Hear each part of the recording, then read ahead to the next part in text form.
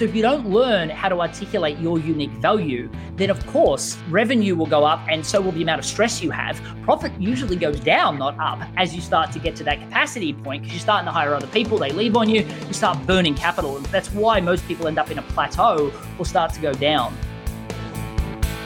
Hello and welcome to the Winners Find a Way show. I am your host, Trent Clark. Another great episode. Get ready for my guest, Matthew Pollard. Matthew, how are you, buddy? Mate, I am doing terrific. I'm ecstatic to be here. Thanks for having me. Yeah, I'm thrilled you are here. Looking forward to Matthew and I actually are hitting the road a little bit this summer. We will be together in June in Michigan. Going to talk to some entrepreneurs with the EO folks. And I am super excited as Matthew's going to bring the noise here on the edge and talking about the books, talking about sales. It's going to be awesome as we invite everybody into Grand Rapids, Michigan with Matthew. So Matthew, tell people where they can find you if they're reaching for you. Yeah, absolutely. I mean, I'm at MatthewPollard.com, but you can also go to theintrovertsedge.com. I mean, there you can get the first chapters of my book for free as well. My publisher hates me when I say that. You don't need to buy my books. You can get the first chapters at theintrovertsedge.com. Love it. Love it. Okay, so let's get into a little bit. People may have picked up on Matthew's got a slight accent. Matthew is an Australian living in Chapel Hill, North Carolina, of course, doing his thing from here, and author of these two fabulous books, The Edge Introvert or The Introverted The Introvert's Edge. The Introvert's Edge. Yeah. And yes. Because the framing's important for me, right? Because I believe that introverts have an advantage when it comes to selling and networking, which is kind of counterintuitive. I think most people feel like they have to have that big gift of gab to succeed in those things. And a lot of small business owners feel because they're introverted, that's an inhibitor to them growing. I think it's extremely counterintuitive from our DISC standpoint, right? We talk about that sometimes with the D and the dominance and the I, the influencers, and then the steadiness of the S's and the C's. S's and C's, often introvert side, get a bad rap like, oh, those aren't salespeople, right? I hear that all the time. That is so common.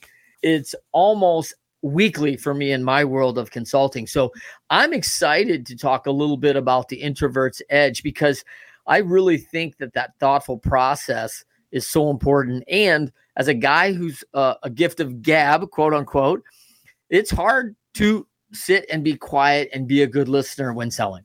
It's much harder for extroverts in the long run. And I'll say that, I mean, don't get me wrong, extroverts with gift of gab, they do well initially. And for the longest time, they can survive and succeed because a lot of introverts don't know they can excel in sales. And by the way, for the people listening that are like, oh, I'm not going to hire an introvert, that'd be like saying, I don't want to hire Zig Ziglar. I mean, Zig Ziglar was an introvert. So, I mean, the most well-known sales trainer and performer on earth is an introvert. If you're worried that introverts can't do small talk, let's talk about that. Oprah Winfrey is an introvert. David Letterman is an introvert. So, I mean, the introverts do excel, but what happens is that extroverts are great at winging things. And that's not a positive thing long-term because, of course, they don't excel at active listening and they don't excel at empathy. Those are both learnable skills, by the way. I think the problem is that introverts believe they can't sell, so they don't try. But sales systems, networking systems, public speaking systems, those are all things that introverts excel at because they hold onto it for dear life because without it, we're terrible.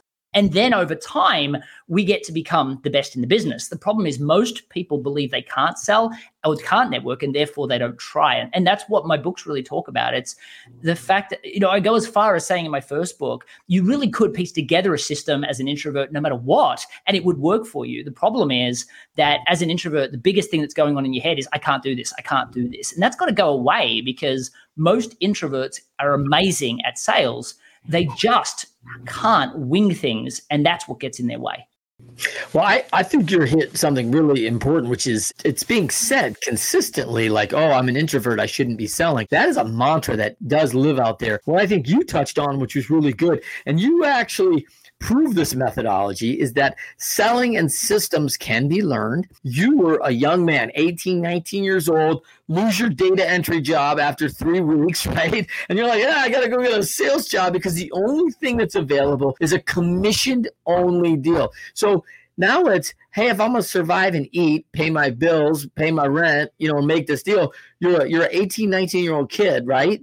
And walk me through that process of what you're thinking and how you learn. Yeah, absolutely. I mean, let's just say if this didn't happen to me, then I wouldn't be teaching this stuff, and I'd probably still be doing a data entry role. And I think a lot of people listening probably have businesses because something happened to them. So they went and started a business of their own, or they just want involved around them, their family, and their life, not the other way around. And so they end up running a business and then realizing they have to sell. For me, I mean, I had a reading speed of a sixth grader in late high school. I was super introverted. And for the video listeners, I got diagnosed with this thing called Irlen syndrome, which means I put on this funny pair of colored lenses, and then miraculous, I could learn to read. But not like everyone else, I could start the process of learning to read. And so for me, the last 2 years of high school were tough. I got into the top 20% of my state, but I was exhausted. I had no idea what I wanted to do. So my family all agreed that I would spend a year finding myself to work out what I wanted to do, because going to university without having that in mind, I knew I would spin out and wouldn't do anything. I took a job doing data entry. I literally, when I speak from stage at events, I say I took a job at a real estate agency, and everybody looks at me, born salesperson, gift of gab, obviously. Then we were just looking to stamp anyone that's successful with the extroversion label. I'm like, no, I was the guy in the back office with the look on my face, like, don't speak to me. I'm here to find myself doing data entry. 3 weeks into that job, though, like, my manager pulls me aside and he's like, Matt, I am so sorry to tell you this. They're closing down this office. You're out of work. I mean, this was Australia at Christmas time, right? If you think of a place that's almost impossible to get work, it's Australia, right? Everyone goes off on holidays because it's summer at Christmas time on the 20th of December. No one comes back till the 15th or 20th of January. So here I am thinking, okay, my dad broke his back 80 hours a week trying to support the family. There is no way I'm going home without something lined up. So I pull out the classifieds, and there are literally only 3 jobs listed. And each one of them is called, which I didn't even know what that was until I picked up the phone and called the first one, commission-only sales. When they explained to me what that was, I was like, you're kidding. So I was like, the first thing, sales was daunting, but commission-only, come on.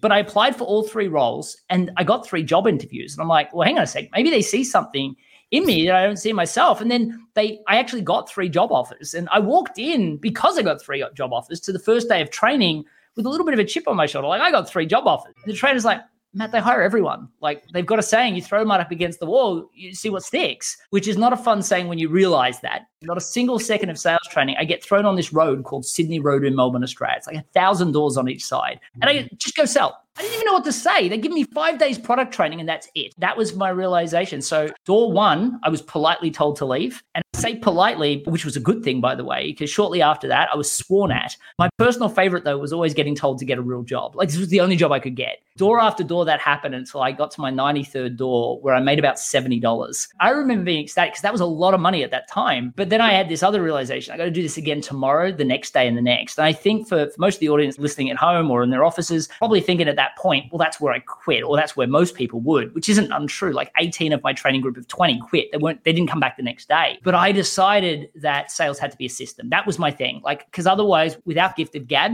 my year was going to be terrible. And I couldn't read a Brian Tracy or a Zig Ziglar book. It would have taken me a year to read that, let alone apply it. So I taught myself how to sell watching YouTube videos. And I think this is a great example of learning. I think that kids get written off because special education, they have needs, they don't learn like everybody else. You got to wear your special glasses. And you're like, oh man, I am not keeping up with these juniors and seniors. In fact, I'm exhausted coming out of my grade school work, my secondary education, because it's a ton of work. And yet here you're learning tons via video, right? And you're learning right away, like, oh, I'm picking this up right away, what they're saying, because this is a learning style that you're very, very adaptive to. Is that fair? Yeah, absolutely. I think what's probably the biggest learning out of this for me was a couple of things. We set these barriers to say, oh, I can't do that. We tell ourselves these amazing stories, which are getting in the way of us actually taking action towards fixing them. And it's so easy to create excuses because, like, I told myself that I couldn't go home and tell my father that I was working, I needed to do commission-only sales. My father would have accepted it. Let's face it, we're not exactly living in mud huts anymore, right? It's a lot safer than it ever has been. In a lot of ways, life's not that tough. When I deliver these presentations I speak at a lot of EO events, I talk about the fact that at that point, most people would just assume that that's the way it's going to be. And they would constantly just hustle every day, hopefully relying on lady luck. And to me, that's not okay. But then a lot of people will buy $5,000 courses and say, that's going to fix my problem. It feels nice. But then when I tell them what I did instead, they're like, I would never have done that. They didn't need to do it over the time frame I did it. And I'll just explain. I mean, I spent every day, the decision I made is sales had to be a system. And where am I going to learn this system? Well, back then, YouTube just came out. So I typed in sales system. And what I noticed is all these videos came up, and I literally would spend 8 hours a day applying what I'd learned the night before. And then I rush home every night and I'd spend 8 hours learning the next thing or improving on what I worked on. Weekends, I'd spend 16 hours practicing. And for most people, I mean, of course, this doesn't sound fun and I get it, but every day I got better. Like I would be, 71 doors, then 46 doors, then 20 doors, then 9. Then I got it down to eventually closing a door every, I would literally make a sale every 3 doors. And literally my boss pulls me in. I remember it was about 6 weeks later and I thought I'd done something wrong. Like he had this weird look on his face. I'm like, I'm going to get fired again. Like I've seen that face. And like, I remember I was the quiet guy. Like I used to hand my paperwork in downstairs. I didn't even talk to anyone upstairs. All these boisterous sales reps talking about how they locked in that deal or how the market's getting tougher. I talked to no one. I kept to myself. And he had this puzzled look and he's like, Matt, we just got our national sales figures. And back then they used to get them about once a month. And he said, you're the number one salesperson in the company. And I mean, this was the largest sales and marketing company in the Southern Hemisphere. This company employed thousands of commission-only sales reps all over the country, selling telecommunications, oil and gas, like just ridiculous. It took 6 weeks. And yet I've carried that success into everything else that I've done. This regimented, I agree that it's a system and I'll apply that system. I'm willing to do a short-term amount of pain for a long-term reward. I mean, now I teach people sales. I mean, when I had to sell to eventually, I don't know why they did this, but they were like, you can sell, we're going to promote you to manage. I don't know why people think that you can sell so you can manage. I was terrible at management. I got given a team of 20, they all quit. I went back to YouTube to learn how to do that and I got good at it. But most people say, well, I would never put in that amount of work for 6 weeks. Well, then do it over 6 months. Do it over 12 months. For most people listening here, they've spent a lifetime learning their functional skill, and then they fail to earn the money they deserve for one of 2 reasons. One is they're introducing themselves by their functional skill, which is nuts. They've kind of already lost at that point and they're fighting on price. Or they get a customer that's literally trying to buy. They're just so bad at it and they fill the customer's head with jargon, like this fire hose of information, and they can't close the deal. And that is something that even if you put a small amount of dedicated effort for a period of 6 months, you would double the profit you're making. I mean, we're talking just offline, Trent, about, an accountant that literally went back and sold to his current clients. He put his prices up by 430% and he sold to 82% of his current clientele just by learning a methodology and learning how to differentiate himself. Yet most businesses don't do that. They work so hard, feeling underappreciated and not making the profit they deserve. Yeah, it's amazing. I mean, it is amazing. And it sounds simple, right? It sounds simple on paper, but a plan, having a strategy, having a system, having a plan. And by the way, I kind of laughed about your YouTube reference because probably about 20 years ago, I remember watching Good Will Hunting, right? And he was the brilliant guy from Boston, right? Who goes, he's running around Harvard's, back school, Yeah, and he's like, cost you $3.95 in fines at the public library. Like the information's all here. Like you don't need some special degree. Like the information's out there. If you're not going to get it, that's on you. Yeah, I agree with that. I mean, so I have different views on education. And what I mean by that is I had no money to my name, but I did have time. So YouTube, everything you'll ever need is on YouTube. And especially these days, the amount of content we have on Audible, you can do all of it yourself right now. I mean, we talk about EO. There are other membership groups as well. And so what's the benefit of that? What's the benefit of buying an online training? Well, if you make great money and what you're short of is time, then these systems regiment the learning so you can do it at speed. Some include additional support. Some organizations have forums and, different groups where they can help cut the learning curve and bounce ideas out so you can get out of your own head. But it drives me nuts when somebody reaches out to me and they're like, I have got no money and I need your help. And I'm like, no. What you want is my help because what you're doing otherwise is falling into busy procrastination. And that drives me nuts. Like one of the things that I do a lot of times when I speak at events is I literally say from stage, because everyone in their head is like, I'm either not going to do this or I'm going to hire him to do this. I'm like, you don't need to hire me. What you need to do is you need an accountability partner. And I literally match them up in the room with somebody. And I say, this person is your accountability partner. Let's do the exercises together. And this is when you're going to reach back out to them. And I get them to schedule it in their calendar because those are the 2 things. You need to know what to do, and YouTube can teach you that, but you also need to hold yourself accountable to actually doing it. And the truth is, most people just don't do that. So I could have spent the next 6 months saying, I'm going to learn sales and reading a few books, but not actively applying it. But instead, I went and I practiced it and I applied it, and therefore YouTube worked.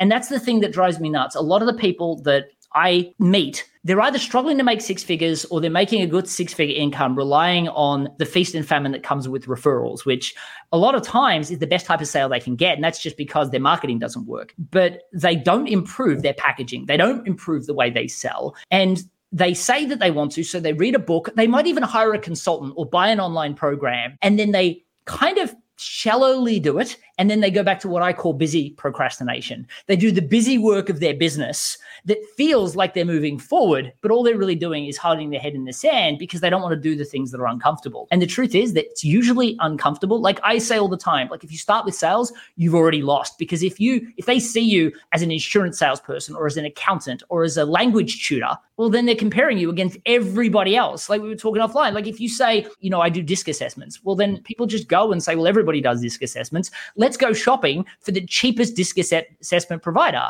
because you're literally defining yourself as milk, right? There's nothing different between me and everyone else. And even most milk brands differentiate better than most service providers do. Unlock the full potential with your business with Leadershipity. Our proven strategies have fueled growth for countless organizations. Ready to elevate your leadership and scale your success? Book your free 15-minute consultation now.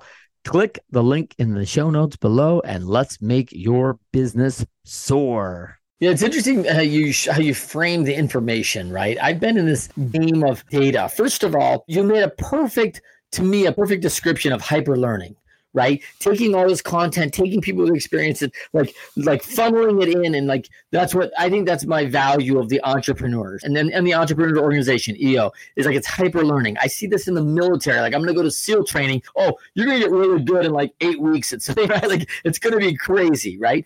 Pro sports is very similar. Where my environment, where I came from, it's like all these athletes coming in, the best in the world who've worked at the highest level, and they go, no, that doesn't work. No, that doesn't work. No, that doesn't work. Like these work. This worked. I like that. Click, and you're like, bam, bam, bam, and you're like, man. And everybody checks their ego at the door, and then you go in, you just hyper learn, and you're like, dang, man. And then when you come out of the room after a few weeks, everyone goes, holy crap, man, you just went and got a lot better. Like, yeah, I figured out the system, man. Like it's crazy, and you don't realize it because everybody's good inside the room. And so you're like, oh man, am I really growing? It's kind of like working out, right? Where you work out, you're like, I don't see any changes, like, and then all of a sudden someone you haven't seen in a couple months goes, holy crap, Matt, what are you doing, man? You're doing great. Like, this is incredible. And you're like, yeah, damn right, man. I've been putting stuff in every day, like the work. But the other thing I got out of your message there was, I've been in this game a long time. I am a very well paid accountability partner.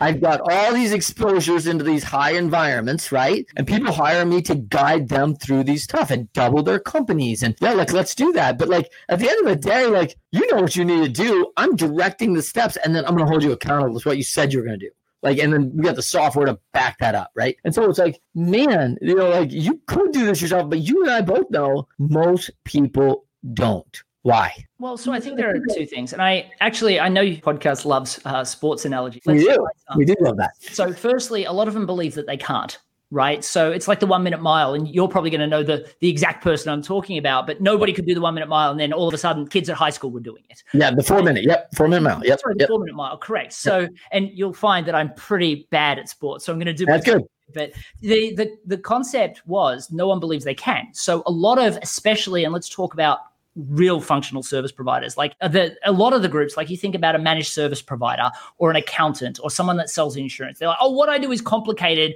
It needs to be, I need to educate the client so that they can make the best decision. No, that's what you're telling yourself, so that you don't need to learn sales. And there are two reasons you're telling yourself that. One is because you think that the customer's job is to make the decision on the direct. You're the expert. Like the biggest thing that your job is to decide what the customer needs and get them out of their own way to buy your stuff. But because you don't know how to do that, you're going to educate the client, which only gets the client in their own way. And then they're going to buy a product or service from somebody else that service isn't as good, probably, just because you weren't able to do it. So the truth is that if you want to serve your clients, you need to learn how to sell. But then the second thing is that once they believe that they can, the second one is to allocate time. And this is what I've seen with a lot of small businesses, especially small businesses, is that when they're doing the accounting work, they're getting paid. When they're doing the other work, when they're working on things behind their business, they appropriate that as good, valuable time.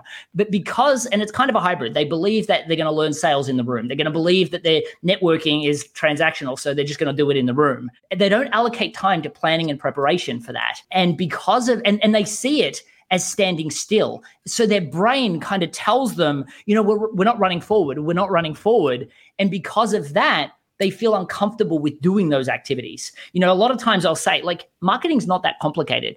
If you sit in a room for a couple of hours, you will literally catapult forward. But most people in those couple of hours feel like they should be doing other things. And if I could just to bring this all the way back to goal setting, it's because most people have a scattergun approach to goal obtainment. It's funny when I tell people to set goals, and this is an exercise I do for everybody that before I work with them or before they, even if they work, actually I give it away. I give this exercise away for free in the free video implementation training in the back of my book. But I literally tell them to set 3 business goals, 3 personal goals, 1 selfish to themselves, because that'll drive them. And it's like, all you hear is, I'm going to make $1 million in this business. I'm going to do this other thing. That's overwhelming. You're not going to do any of it. So most people sit down and write goals every year or every couple of years, and they never hit any of them. And they're used to just resetting in the following year. So what I do is I say, forget about all of that, set 3 business, 3 personal, and keep them super hyper-focused. And let's bring the reins in. Don't say you're going to hit $1 million in the next 12 months. And firstly, stop talking about revenue. No one cares. Let's talk about profit, right? But then secondly, don't say you're going to hit $1 million profit if you've only made 27,000 this year. And sure, it feels nice to say you're going to do that in a year and a half, but you're not. Let's focus at getting to 56,000 in the next couple of months. Knock that out of the park, then do the next thing. It keeps you hyper-focused, and an accountability partner can help you do it, and it feels realistic, and you can make an actual plan. And on that, don't say you're going to master sales, you're going to master networking, you're going to master leadership, and you're going to create all SOPs for your entire organization in the next 3 months. That is ridiculous. Go down one rabbit hole, pick one thing to master, dominate in that, come out at the end of that, celebrate the attainment of that goal, let everybody celebrate with you, and then go down the rabbit hole in the next thing. You will do so much more by focusing on one thing at a time to excel at than focusing on 6 things and achieving none of them. And I like this. Let's use your accountant. Just your example, this company, right? Realization rate. That's what an accountant, big KPI. Let's get some realization rate. All right. So if we get a realization rate from 88 to 90%, we made 2% better realization.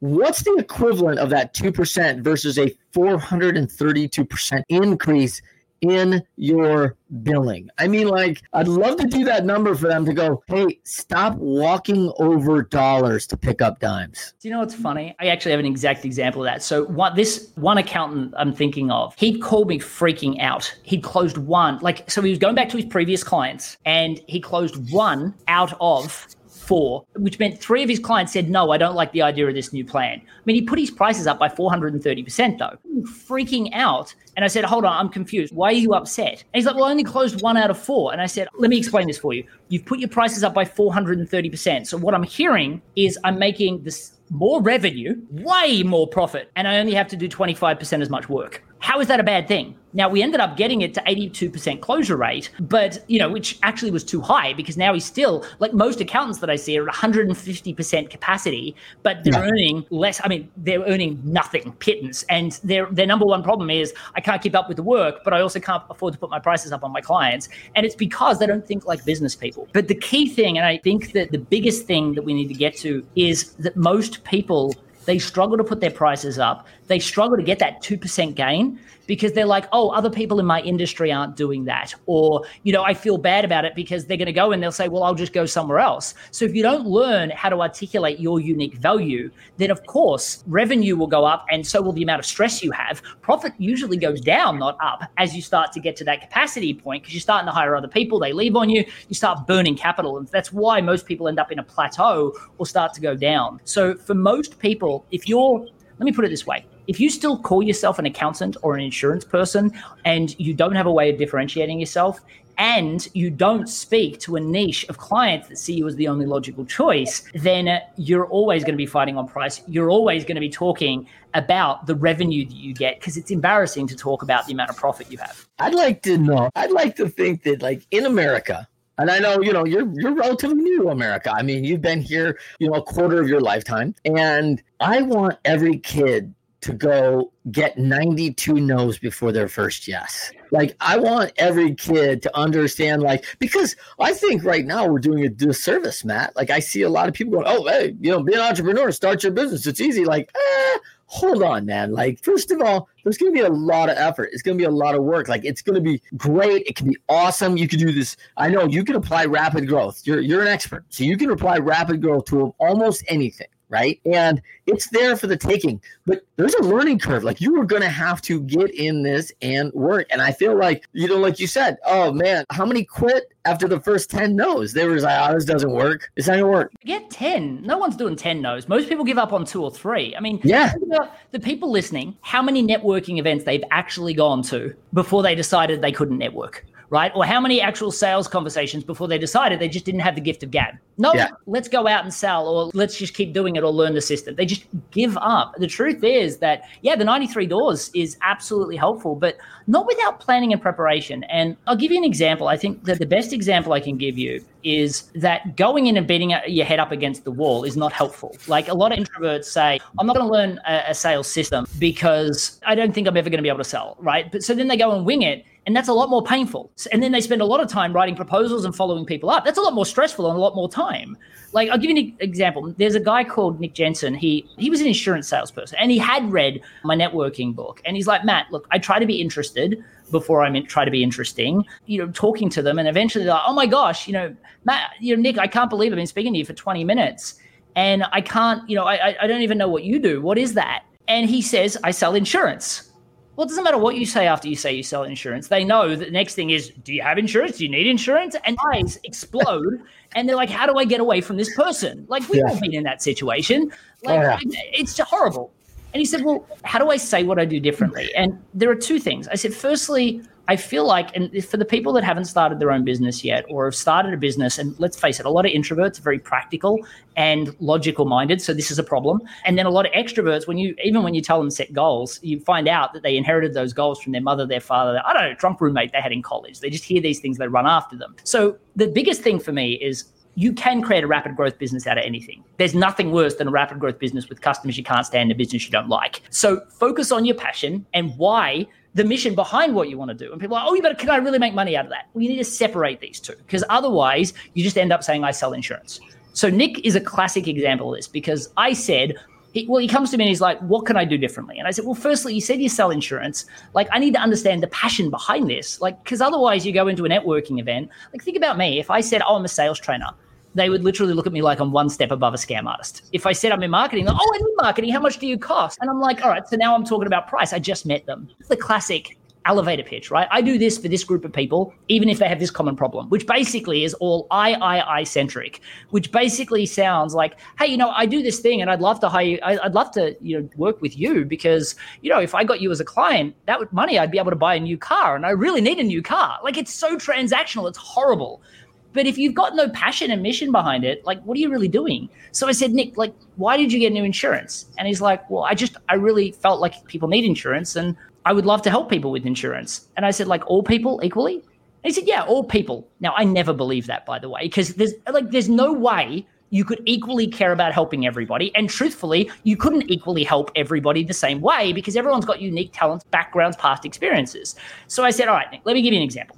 Somebody that earns $50,000 a year versus somebody that earns $250. Which group do you want to help most? He said, well, obviously the 250. I'm like, why? Said, well, they make more money. They can buy more insurance. I'm like, that's not passion, Nick. That's just, I want more money. I said, let me ask you a different question. Imagine I was a guy that studied like crazy in a poor neighborhood to get a scholarship to go to Harvard, graduated from Harvard. Now I earn $250,000 a year, C-level executive with 10 staff, versus somebody that said, you know what, forget high school. I'm going to drop out, saves up, start their own business. Now they make $250. They've got 10 staff of their own in their own business. Which group do you want to help the most? And he said, well, the business owner. I'm like, why? This guy's hustled to get to Harvard. Like, he's made something of himself. And his response was, I just think they deserve it more. And I said, tell me about that, because that's not everybody's belief. It's your belief. And he said, well, I had this grandfather, and my grandfather literally did start his own business, and he prioritized everybody else over himself in his farm that he built. And he said he got to a certain point where he got unwell, And he had to sell the farm. He couldn't support it anymore. He said, I just watched him fade away in front of a television for the last decade of his life. I hated seeing that. I'm like, you sell insurance. Like, the guy didn't die. Like, how could you connect that to insurance for me? He's like, well, I know about these insurance products that high cash flow businesses can buy. They can put in their cash flow and it can sit in there. They can get a high yield interest rate. They can move into investments. I was blown away at how much he knew about this. Like, no insurance company knows as much about this as he did because he cared about it. And the reason for that is because of his grandfather. And I said, how would you like to get up every day to help these high cash flow businesses, the hustlers of the world that create something out of nothing, use their high cash flow that they don't usually do anything more than put in a really low yield bank account, learn how to leverage that into these high yield returns so they could invest into other things? I would love that. So what we did is we niched him down to high cash flow businesses, and we started with just farmers because that's what his grandfather had. And we called him the Hustle Lifeguard, right? For the hustlers of the world, and lifeguard, right? Signifying those people that are hustling every day, but their finances are kind of drowning, right? And he, helps breathe oxygen back into them. And he would go to networking events and he would introduce himself as the Hustle Lifeguard, which after talking to someone for 20 minutes, they're like, well, I kind of feel like I should ask more questions because you've been letting me talk about myself. But secondly, what the hell's that? So they ask the question, and then he responds with, his passion and mission for service, and then leverages a story. Like, when I say hello to someone and I talk to them and they ask me what I do, I say I'm the rapid growth guy. And when they ask me what that is, I say, well, one of the things I love more than anything in the world is an amazing introverted service provider with enough talent, skill, and belief in themselves to start a business of their own. But what I find more often than not, I just hate seeing this, is they get stuck in this endless hamster wheel of struggling to find interested people, trying to set themselves apart, trying to make the sale, feeling like people only care about one thing: price. Do you know anyone like that? Now, if you know how to research, you should know what event you're going to. Your avatar should be there.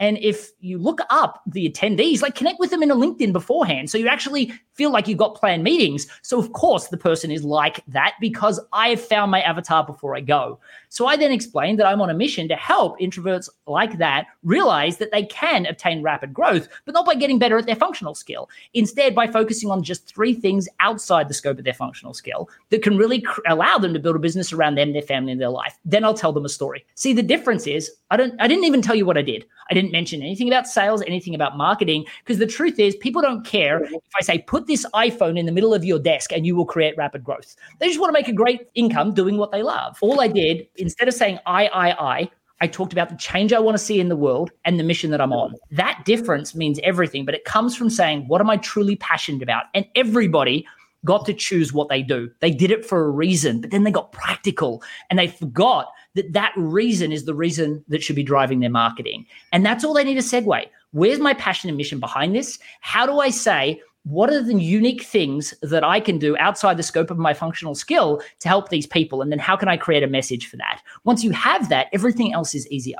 Love it. When we talk about your background, this is unique, because you go into the school of hard knocks and you were just growing. And if people don't know this about you, you're a guy who's created 5 multi-million-dollar different businesses before you're 30 years old. And so, and I love this, that at 27, you decide, hey, maybe I should go get educated. And so you head off for an MBA, which most people don't know here, that someone with an undergrad can go get an MBA. Like, you didn't go to college. No, I know. I've been working and building businesses and building value and contributing to these organizations and to other organizations and to my people that work for me. So you have all these experience of contribution, and this MBA program says, of course, Matt, you're in, dude, like executive level MBA. Let's do it. It's a 4-year program. Get in here, guy. Let's do this together, because an MBA program is really much more real world. Come alongside and start learning business in a functional way, as opposed to our typical undergrad would just kind of lecture, speak at you. Hey, this is the information you need to know. Yeah. Is that fair? So there are a couple of things in that question. So, firstly, my last business was an educational business, and I'm like, I better go and get one, right? It's inauthentic to not have an education. And look, the world's never worked for me, never worked for me. I couldn't read, nothing worked, right? I then fell into sales. So I've always lived my life by, and literally I will say this, and I'll come to a couple of quotes. So firstly, and this is an NLP theory of assuming you're responsible for everything horrible that happens to you. And I know that sounds terrible, but if you're not in control of it, if you don't take responsibility and you're at effect, it's like, poor you, I can't survive, as opposed to, it's my fault. What can I do to fix it? So firstly, saying that. The second thing is to then live in what if thinking, right? So literally saying, what if there was a way that I could learn to get out of this? Or what if there was a solution? And for that, you're from Michigan, so let's use a Henry Ford quote, right? If you think you can, or if you think you can't, you're right. So if you believe that there is a solution, there will be one, and there always is. And I think that the thing for me is taking responsibility, realizing there's always another way, came from the fact that there always had to be, or my life would have been terrible, right? Most people, their lives kind of worked. So it's actually harder for them to take these two things on. But if you can say anything that I can't do, take responsibility, then assume there's a path forward for you, well, then it comes down to the willingness to do the work. And if you're not willing to do the work and you just want to go back to what's comfortable, what do they say? Getting out of your comfort zone, that's where the magic happens. Sure, but actually doing the work over a longer scale. And that's why having very structured goals is really important. So for me, I need to get an education. Okay. But I'm not going to do an undergrad, because everything I'd heard about undergrad is it's the learning and regurgitation of information you're never going to care about once you graduate. And I was like, you know what? I'm not doing that. I want to do an MBA. And everyone said, well, you can't do an MBA, Matt. I mean, you don't have an undergrad. And it was like all these people telling me why I wasn't good enough to go and do an MBA. And I'm like, well, hell with that. I'm going to go find a way to do an MBA. And then I discovered there were 2 universities that did an executive education. And, the requirement was, one, you had to do a test, which basically meant you had to do this basic IQ test to prove you're exceptional. And then the second one was you had to have 8 years of senior leadership experience. And I could have assumed as a business owner, that wasn't senior leadership. I was running my own business. And then I applied anyway, because again, I took responsibility. I assumed that it was going to work out. And funnily enough, it did. So what happened was I applied, I got accepted, and I got to do it. And I got to learn, I would say that qualification was wonderful, because I got to learn how to apply theory, which is what an MBA focuses on, rather than regurgitate theory. And funnily enough, when I met my now wife and I said that this is the qualification that I have, she was like, well, you would never have been able to get to do that in America. And I said, okay, I can imagine, I don't know enough to say I could have, but I also don't want to assume that that's not the reality. And I bet you this is going to come up from time to time. So I looked it up. And it turns out that my university is also the sister university of the University of Texas, which also offers an executive education program with the same rules and to get in. So the thing is that people create these stories for why you can't, or they do what everybody else does. And for me, I just live this life that I have to do everything differently, because the way other people do it doesn't work for me. And I think that that's actually a negative for other people. I've got, one of the quotes that I coined, which I think is really helpful in this point, is, the adversities we face seed the success of our future. And unfortunately, I feel like a lot of people haven't faced specific adversities that I faced when I was younger, which means they never got to take responsibility, say, what if there was a solution, and then take responsibility, because life wasn't really that tough. And that means they've had a little bit of pain for a really long period of time, as opposed to a lot of pain in a really short period of time, which is what I experienced. Well, I think one of the things I love Stephen Covey's quote. You are responsible for your results, right? And we were just talking about that this week, a fellow client of mine. And man, it's like we expect folks to take responsibility. We want our team members. I want to surround myself with winners, right? Our show, winners find a way. Winners, when shown data they're losing, find a way to win. I want solutions-driven, solutions-minded people who are like, hey, I'm not sure this works. And your mind is going through this as an undergrad, I don't think serves me. So let me find a way if I can just go directly to the MBA. And yet there's all this information out there that centers around that says, oh, no, you can't do that. And we believe it. Like there's so many people who believe, oh, you're an introvert, you can't sell. Oh, well, I believed it because somebody said it.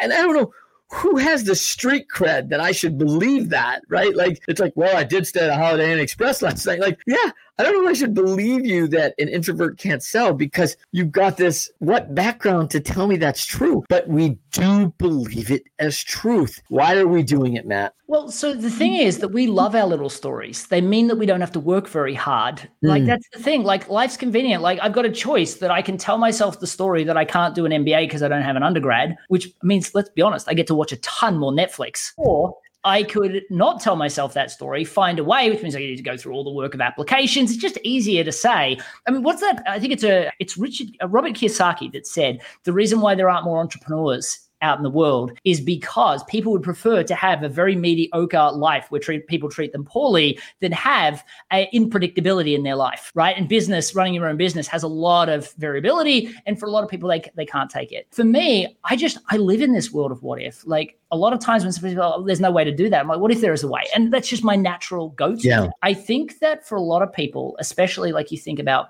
people that are in insurance, life, isn't that hard. They hustle, they get a little bit of insurance deals, they get enough to, keep the lights on and okay living. Accountants, yes, they're at 150% capacity. Yes, they go to a networking event. The moment they say I'm an accountant, the people, switch off and they're like, how do I get away from this person? But yeah, and every now and then somebody says I need an accountant, and it kind of works.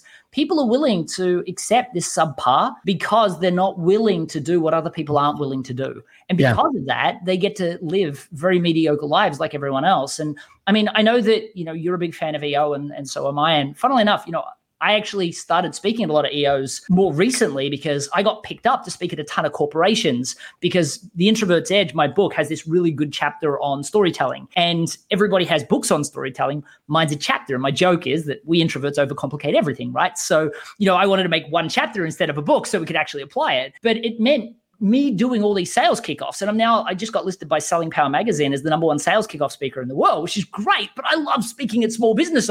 So I then went to the effort of going out of my way to source EOs so I could speak at them, even though, sales kickoffs pay a lot more. I love that piece, right? So I love doing it. But what's interesting is that I don't create excuses and I focus on what I want, not what's convenient. And I think it's really the stories that we set ourselves and the narratives that we tell that really get in our own way from taking action and doing what we want to do. I could be here on this call, telling people how amazing it is to do all these sales kickoffs and how I'm making all this money and then getting off and going, oh gosh, I got to do another sales kickoff. I hate my life, as opposed to doing what I absolutely love to do. I feel that people need to say, what would bounce me out of bed every morning?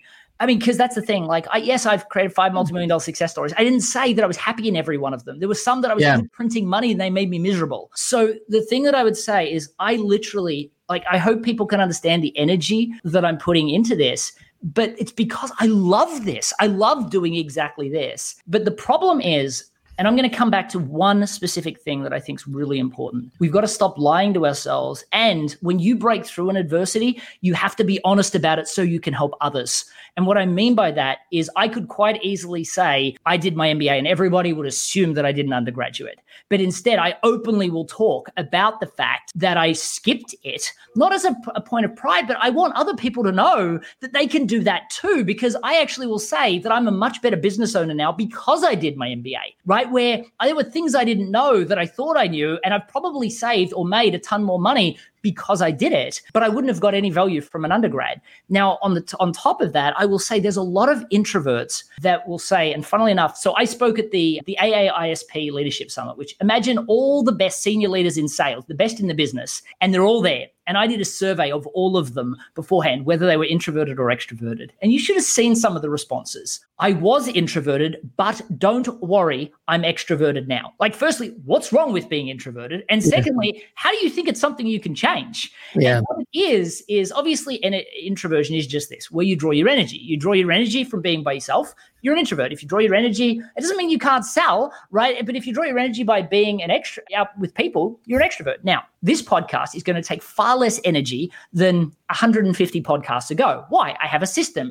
There's less angst. I have a more regimented system. I know what I'm saying. My first sale took a lot more energy than my millionth sale. But that doesn't mean I'm now more extroverted. It means that I'm an introvert that has a strong system. And I think what happens is people think that introversion is something they have to get away from. It's like a disease that they have to, find the cure to. And the truth is this applies to everything. If you're an introvert that's learned to sell, be honest, you're an introvert that now has a system for selling. And by the way, if that system is behaving more extroverted, that's only going to last half as long. That's going to feel really inauthentic. But if you've found a process, tell people you're an introvert that you've learned to sell, right? And by the way, also, if you're an extrovert that thinks you've become more introverted since COVID, that also is not true. You can't change who we are. We've got to stop telling ourselves this fake news and say, what is it that I want? If I don't have the competency, what would be a path to get that competency? And then get out of your own way. Forget about busy procrastination. Stop telling yourself stories and take responsibility for it and just do the work. And I feel that people don't do that. And as a matter of fact, I'll go one step further. For those people, the concept of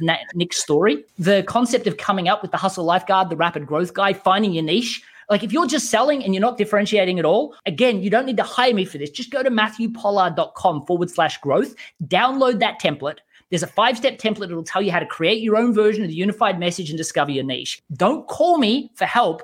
Reach out to somebody else that you know that is, and if they haven't listened to this podcast, get them to listen to this podcast and say, I will spend an hour helping you do this if you spend an hour helping me do this after listening to this podcast. And spend 2 hours together, and you will find that, I did this at the National Freelance Conference. 200 people in the room, 97% of the people walked out saying they had a unified message that will excite people to want to know more and a niche of willing to buy clients. The whole session was 90 minutes long. It's the saddest thing in the world. This stuff works, just people don't spend time doing it. That's awesome. So a couple of things that you've been challenged with in your life. It always hasn't been perfect, right? I mean, Matthew, plenty of challenges along the way. As a young guy, you're with a group. I mean, by the way, you're a young guy now, in my opinion, by the way, and you look younger. So I'm going to out you right here. Most people don't know that Matthew Pollard's almost 40 years old now. And, even though you look 27 still, it's impressive. So, but you're a young guy in your 20s, and you're on your second or third company. You have a group outing, and somewhat of a madman attacks you in a bar, unprovoked, a drug, induced kind of person. And you've got to, take all this abuse to your face, over 25 stitches to your face. And you've got to be a young looking guy going out and doing sales. And now basically trust is off. I mean, I don't know what you look like coming in and trying to talk to somebody at this point. How do you reinvent yourself at this point, knowing, man, I don't know how I'm going to bring these people right to the pain point and get this conversation going without them being distracted by what's happened to me. And there's probably a lot of questions, but there's also a trust issue. Talk me through that. Yeah, absolutely. Well, actually, let me preface with one thing first. For people listening to this is something I've not actually shared very much on podcast. Well, actually, I've never really shared it outside maybe one other podcast. And the reason I'm saying this is I want people to notice the difference between some of the answers I've given in the past that are really planned and prepared, and this introvert trying to do something off the cuff, because you'll realize very quickly I'm perhaps a little bit less polished in this answer.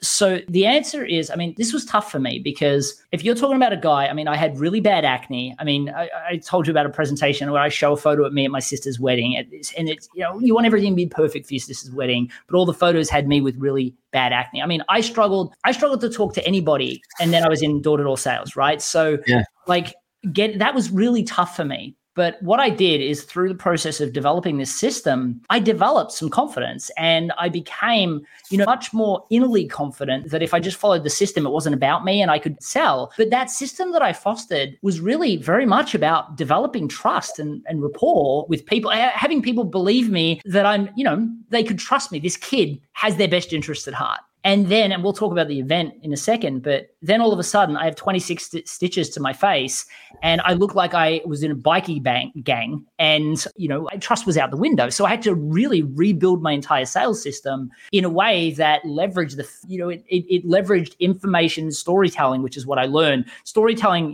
when I deliver keynotes on storytelling, I help people realize that the reason I deliver all of my keynotes where I start with a story is when you tell a story, and I don't mean like the business stories you do, like case studies, customer wanted this, so we gave it to them. I'm talking more, let's be honest, the theatrical masterpiece of how you and your wife met, right? I know my wife and I, we removed certain elements, we've added certain elements, embellished a little bit, and we're like, now, I say this, my wife says this. We look at each other, we're like, that's how we met. And everyone's like, wow.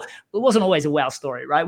It's become better. And I think everyone has that. I'm talking stories like this. But when you practice and plan those stories, the thing you have to understand is that it actually synchronizes your brain with the listener's brain. And what that means is that you create artificial rapport. It activates the reticular activating system of a person's brain, creates artificial rapport that you can leverage into real rapport. And so I had to learn to leverage storytelling in order to foster the trust I naturally got by looking like a trustworthy kid. But yeah, it was but I had to learn that.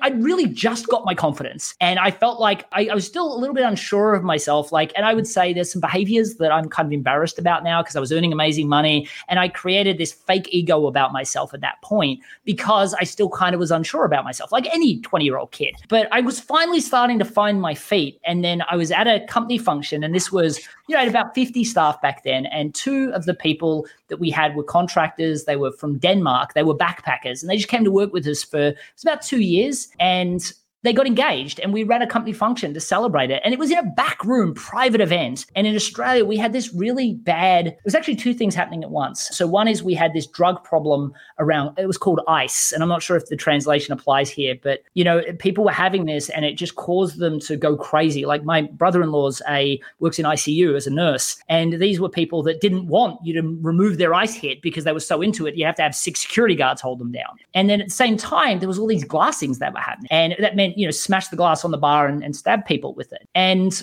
I actually became the victim of both of those things at the same time. So we had a company function in a private room, and they had this person on camera that had been there for hours. He obviously was drinking, but he was under influence of something else just based on his demeanor, apparently. But he just stormed into the room that we were in. He'd smashed the glass on a bar before he came in, and he stabbed me in the face with it. And I was like 3 millimeters or 5 millimeters from my eye, or I would have had a glass eye, and I got 26 stitches across the side of my face. So here I was finally getting my confidence at a company function. And then all of a sudden my job, I still would take salespeople out and show them how easy it was, give them the system. Now I've got 26 stitches to the side of my face. I look like a common thug, and I have to teach people as well as build my own confidence. It was a lot. But again, I went, not how could getting hit in the head with my glass be my fault, but I had to take responsibility with how can I fix my sales system, because this system that I had that developed relationship no longer serves me. And I had to say, how can I make that my problem? And then that's where I discovered telling much stronger stories to generate rapport. And then, I found that method now helps me so much more, because that's the method that leads to me speaking to all these sales kickoffs, because, I'm literally showing people the framework of story that's a lot more about the actual characters in the story, making the decision maker the hero. And most salespeople just want to brag about themselves when they're telling a story, and it's a case study. So it's actually been one of the single most, when I speak at small business and corporate events, if I'm speaking at small business, I talk about rapid growth, and then I say, okay, let me give you one practical thing you can apply today out in the field. And everyone's like, it's going to take 8 months to learn story. I'm like, no, we're going to do it right here today. And I'll even transform somebody's story from stage so they see that it takes minutes. And it's a totally new methodology. And all of it came from getting hit in the head with a glass. So it's one of those things, I think that people appreciate that. While in the moment, it's awful. It's a terrible thing, right? But absolutely, the trials force us to adapt. It makes us see the world through a whole new lens, like unbeknownst to me, and, unprovoked, here I am, I'm sitting in this situation, yet the world doesn't stop. I still got to adjust and make it happen. So I love that. Before we go here, I want people to be able to go to that site again. Give us that site where they can check out the one page on growth. Yeah, absolutely. So that's at matthewpollard.com/growth. And, I would highly recommend people start there, because for me, if you don't know your niche and you don't know how to articulate it clearly, like I'm the rapid growth guy, I'm the hustle architect, I'm the China success coach, as opposed to I'm an accountant, I'm a financial planner, there's only a certain amount we can improve in the sales process. We can still increase your ability to sell, but it's always going to be harder than it needs to be. Yeah. I'm going to start there today, man. Yeah, I'm going to start there. So, Matthew, so good to have you on today, man. Learned a ton. Love to learn. For everybody out there, please go up, pick up your copy. Introvert's Edge, both in sales, Introvert's Edge in networking, both out now. And, man, listen, over 150,000 copies sold, I think, right? Like, you're just booming. I see you got 41,000 followers on LinkedIn. You just continue to be a man in demand. So thrilled that you could join us here on the Winners Find a Way show. It was my absolute pleasure, mate. Thanks for having me on. For everybody else, thank you for joining us. We'll see you every Friday, 12:30 p.m. Eastern, 9:30 a.m. Pacific. The Winners Find a Way show. We are live on YouTube, LinkedIn, and Facebook. And you can always catch all of our episodes on your favorite podcasting network. Come check us out. And until next time, Winners Find a Way. Organizations come to me all the time with challenges of execution and communication with their teams. We help build a system through Bloom Growth and software that gives them simplification and prioritization. I teach, facilitate, and coach these organizations to literally double their value. If you're interested in gaining your individual and organizational growth, please email me at trent@leadershipity.com or click the link below and book a 15-minute call on my Calendly.